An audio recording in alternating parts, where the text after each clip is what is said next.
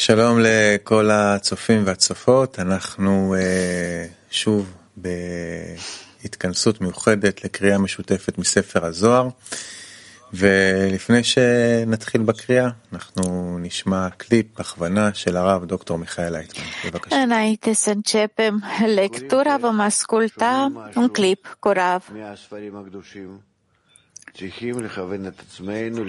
Când citim un text, auzim ceva din cărțile sfinte, trebuie să ne îndreptăm către conexiunea dintre suflete. Aici se vorbește despre conexiunea corectă în toate modurile posibile, toate tipurile de conexiuni din sistemul sufletelor care se unesc într-un suflet unic, general, numit sufletul lui Adam Arishon. Și apoi, în acel suflet, așa cum este scris, a suflat în el răsuflarea vieții, lumina, Naranjai, Creatorul este revelat în el. Soarele, luna, pământul, stanțele dintre noi, tot felul de acțiuni menționate, toate au legătură cu conexiunea dintre noi. Este vorba despre ce este între mine și ceilalți. Așa trebuie să văd tot ce e scris aici. Conexiunile corecte dintre suflete. Asta este ceea ce descrie textul și doar atât. În această rețea corectă descoper spiritualitatea. Vom citi împreună despre aceste conexiuni corecte dintre noi, dintre suflete, așa cum le exprimă Cartea Zohar. Citim Cartea Zohar, introducere la Cartea Zohar. Articolul este Noaptea Miresei. Și începem cu 149. 149. Iar în mâna egipteanului era o suliță, așa cum este scris, precum grinda țesătorului, care este toiagul Domnului care era în mâna sa, tăiat în numele gravat și explicit din iluminarea combinațiilor de litere, pe care l-a gravat Bețalel și seminarul său, el fiind numit țesătorul. Este scris, el le-a umplut cu înțelepciunea inimii pentru a face fiecare muncă a celui care gravează și a celui care gândește, în infin și un țesător. Și în acel toiag, numele care a fost gravat pe toate părțile a strălucit în iluminarea celor înțelepți care au gravat numele explicit în 42 hinot, discernăminte. Ca atare, versul este, așa cum a explicat omul bătrân, bătrânul mai sus, fericit este el. Comentariu.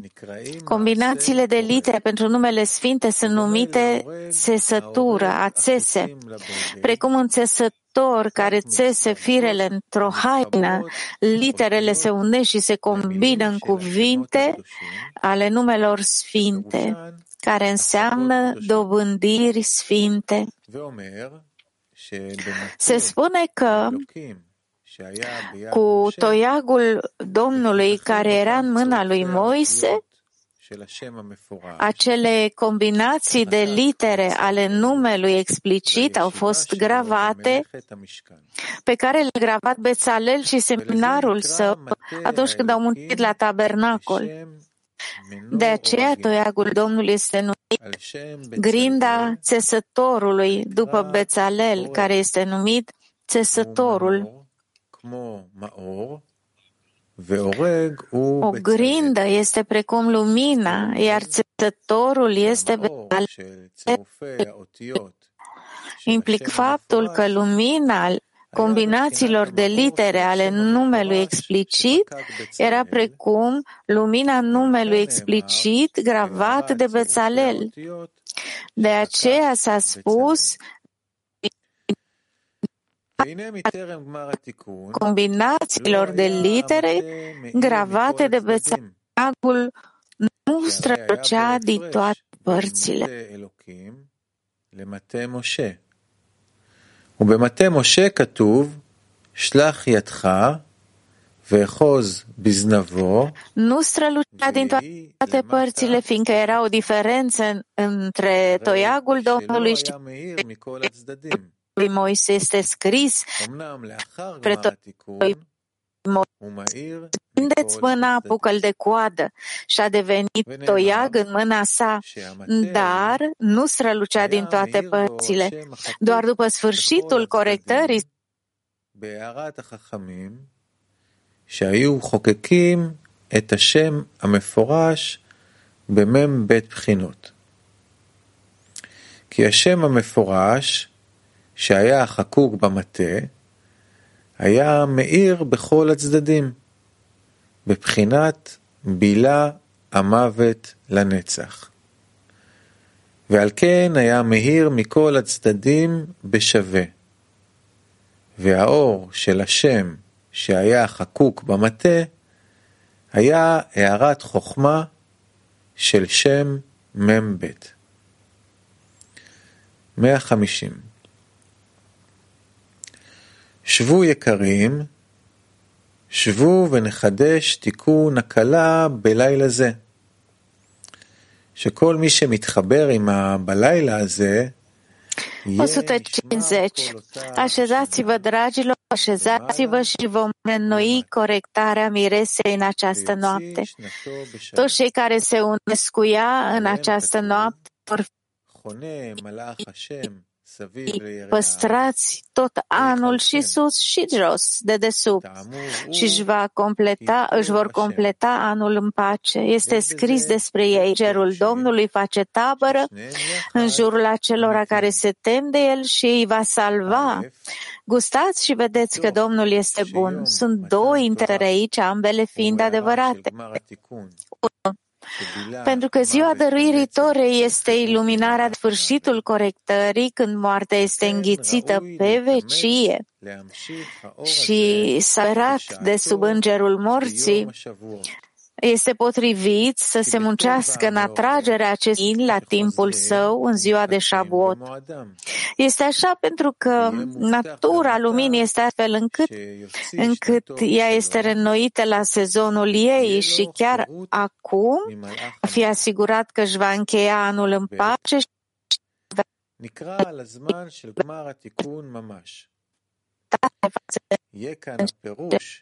morții. 2. Se referă la adevăratul timp de la sfârșitul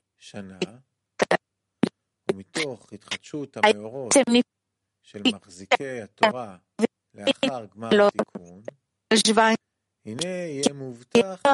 anul în pace. Este aceea că Malhut se numește an.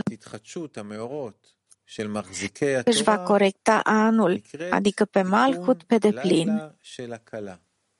שהיא המלכות הנקראת שנה. ועל ידי זה יוציא שנתו בשלום, יוציא השנה בשלום בכל השלמות. אז אנחנו סיימנו את מאמר ליל הקלה, ולפני שנעבור למאמר הבא, נשמע ביחד קליפ של הרב דוקטור מיכאל לייטמן. בבקשה. זרימת ההשפעה ממך לאחרים ומאחרים אליך, זה האור העליון שאתה רוצה לגלות. זה הקשר המתחדש שאתה רוצה ממש לתקן אותו. Este conexiune care זה פשוט. înnoiește ברצון נקבל שלך, אתה מקבל אולי לכמה זמן חיים טובים יותר, כמו רוסים, שם או משהו שניסו לעשות. אבל אם אתה הולך באמת Rușii, de exemplu, au încercat să facă ceva acolo, dar dacă vrei să dăruiești, adică vrei ca lumina să corecteze această conexiune, te aștepți ca Zoharul să corecteze această conexiune. Când citești textul, te aștepți să știi ceea ce citești. Da, cunoașterea se numește conexiune. Așa că dacă vrei să te conectezi, să descoperi aceste lucruri, aici citești despre aceste lucruri corectate între oameni și te aștepți ca această citire să îți dea aceste lucruri, să ți le dăruiască. Asta e ce putem extrage din carte. Dacă ești în permanență aici, atunci ai să simți foarte palpabil că această carte îți deschide simțurile, îți aduce inspirație și poți să vezi, simți într-adevăr această conexiune reînnoită. Și în ea toate formele acestea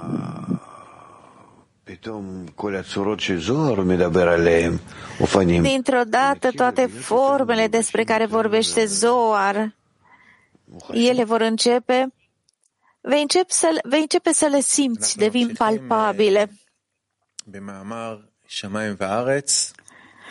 Continuăm cu articolul Cerurile și Pământul. 151. 151. Rabbi Shimon a deschis și a spus: a început Dumnezeu a creat. Ar trebui să analizăm acest vers. Oricine spune că există un alt Dumnezeu va pieri din lume, așa cum este scris în Ieremia. Asta le vei spune lor. Dumnezeii care nu au făcut cerurile și pământul vor pieri de pe pământ și de sub aceste ceruri, fiindcă nu există alt Dumnezeu în afară de Creatorul. Explicație.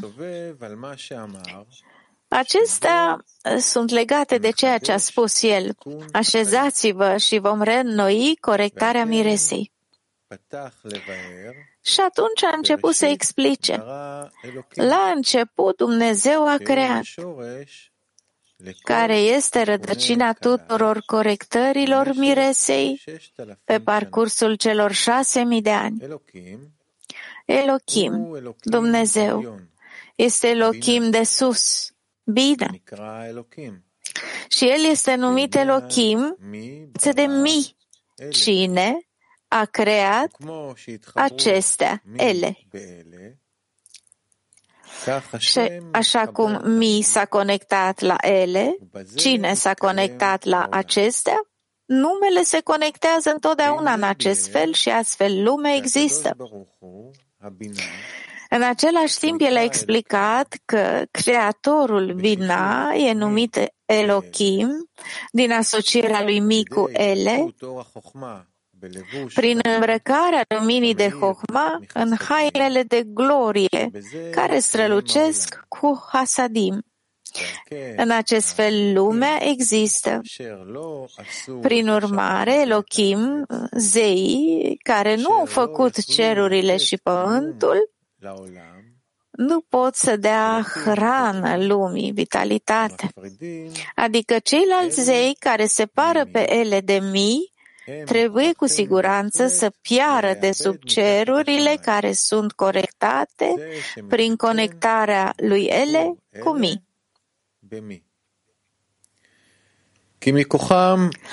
Este așa, pentru că cu puterea lor nu poate să fie existență pentru lume, ci doar ruină. De aceea textul subliniază: sub aceste ele, ceruri.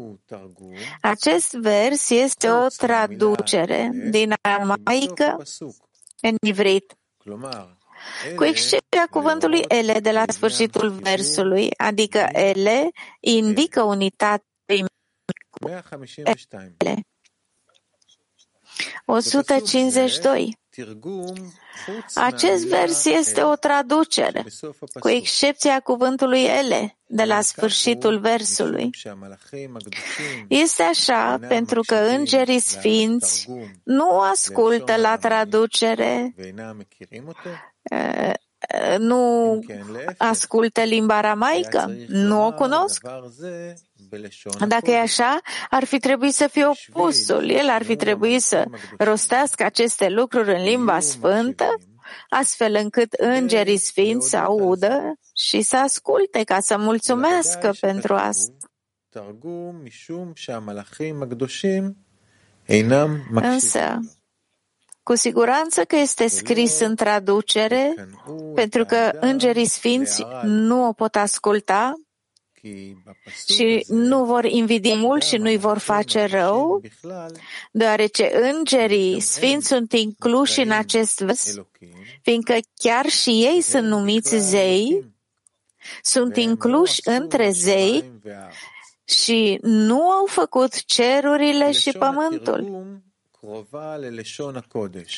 Limbajul traducerii este aproape de limba sfântă, dar îngerii nu au nevoie de el și nu-l cunosc, pentru că în același timp cunosc și au nevoie să știe limbile națiunilor lumii. Limbajul traducerii reprezintă posteriorul, vac al limbii sfinte, fiindcă vac sunt numite posterior și somn, fără mohin, care sunt gar. Din acest motiv, traducerea este cu adevărat foarte aproape de limba sfântă. Ca atare, traducerea este într-adevăr apropiată de limba sfântă. Dar mai există încă un motiv aici pentru care îngerii nu au nevoie de ea. Limba sfântă este limbajul care decide la mijloc. Este mijlocul scalei care decide că partea meritelor va fi deasupra părții greșelilor și va întoarce totul la Cdușa, sfințenie. De aceea se numește limba sfântă, pentru că în ivrit scala are o limbă, ca și în românește, limba balanței sau a cântarului. Chestiunea balanței este înțelesă din ceea ce a spus Rabbi Shimon. Cerurile și armatele lor au fost create cu Malhut.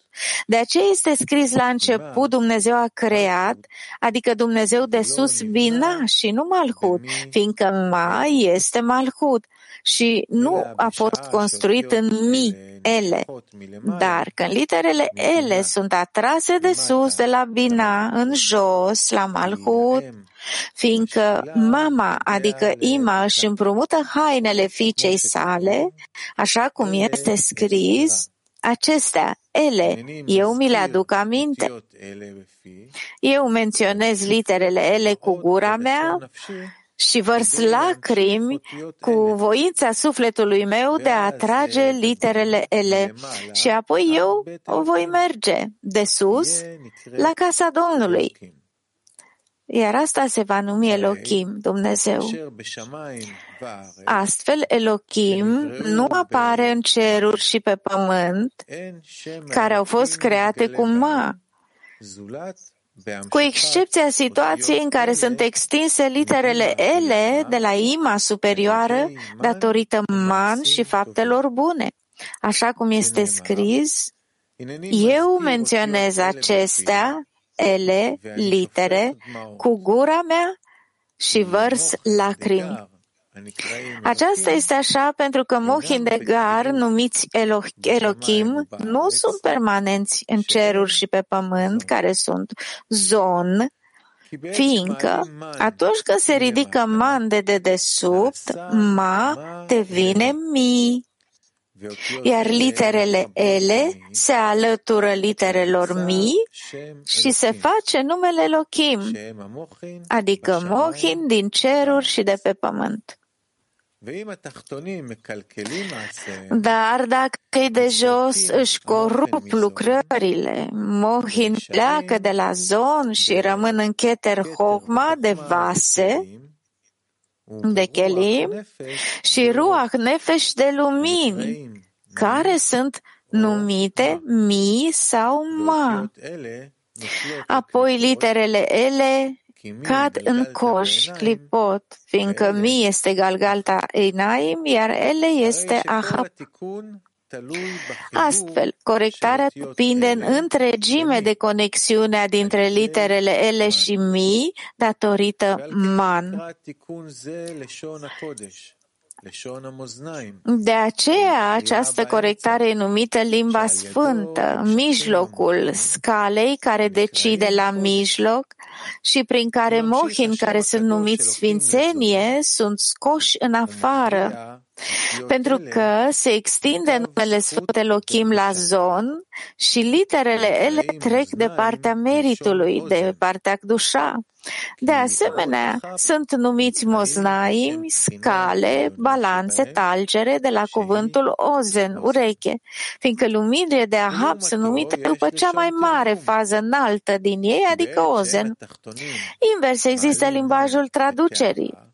Atunci când cei de jos nu ridic man în puritate, se consideră că ei vor să se agațe doar la literele ele și nu să le și conecteze cu numele mi, bine. Dar atunci posteriorului zon, ma își face apariție, iar cerurile și pământul zon se întorc la vac. Aceasta se întâmplă în limbajul traducerii. Acum puteți înțelege faptul că somn tardema în gematrie este traducere, targum. Și de asemenea literele tered ma va coborâ, fiindcă prin acest limbaj care nu este pur, își face apariția ma, posteriorul, și aceasta este semnificația lui tered ma va coborâ. Rezultă că talgerele coboară și sosesc pe partea greșelii. Toate acestea se referă la zon, care sunt cerurile și pământul create în ma, pentru că ei au ieșit din cuplarea de Yesodot, care se numesc ma. Dar îngerii sfinți au luat naștere din cuplarea de neșichin, săruturi ale lui Abba Veima, și nu au în ei niciun ma, ci doar mi, lumea superioară, bina. Pe de o parte, în acest fel ei sunt totdeauna un vac și nu un gar, dar, pe de altă parte, vac al lor este lumină de hasadim de la bina de sus, adică mi, și sunt la fel de importanți precum gar, și nu au nevoie de chochma, la fel ca și ima de sus. De aceea ei sunt sfinți, fiindcă gar se numesc sfințenie. Din acest motiv, îngerii nu sunt deloc impresionați de limbajul traducerii care revelează ma în zon și îi aduce pe aceștia înapoi la vac din două motive.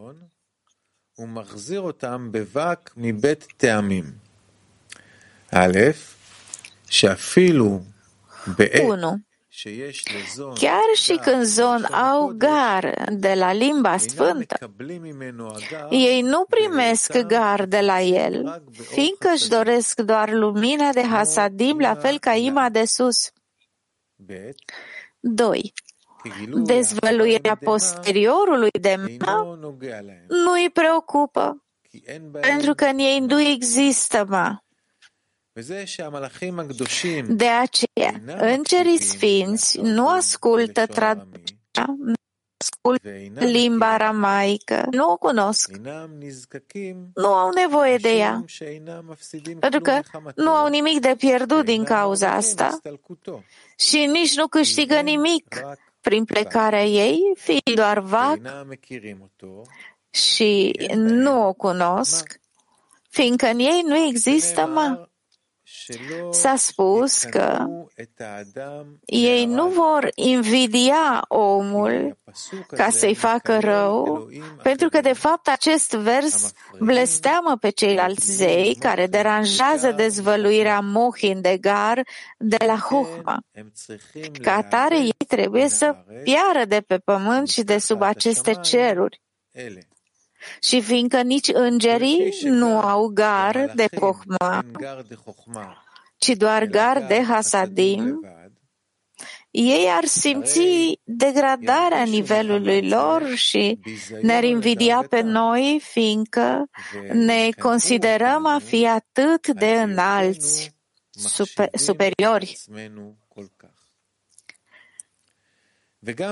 De asemenea, ei sunt numiți Elohim și sunt incluși în Elohim, dar ei nu fac cerurile și nici pământul, fiindcă sunt numiți Elohim pentru că sunt extrași din Ima, care e numită Elohim. Ca atare, ei sunt incluși în Elohim. Dar nu ei fac cerurile și nici pământul, pentru că nici ei nu pot menține cerurile și pământul în gar de Chochma și nu există existență pentru ceruri și pământ, pentru așezările oamenilor cu semințe și recoltă, decât prin Mohin de gar de Chochma. Astfel, nici ei nu au făcut cerurile și nici pământul.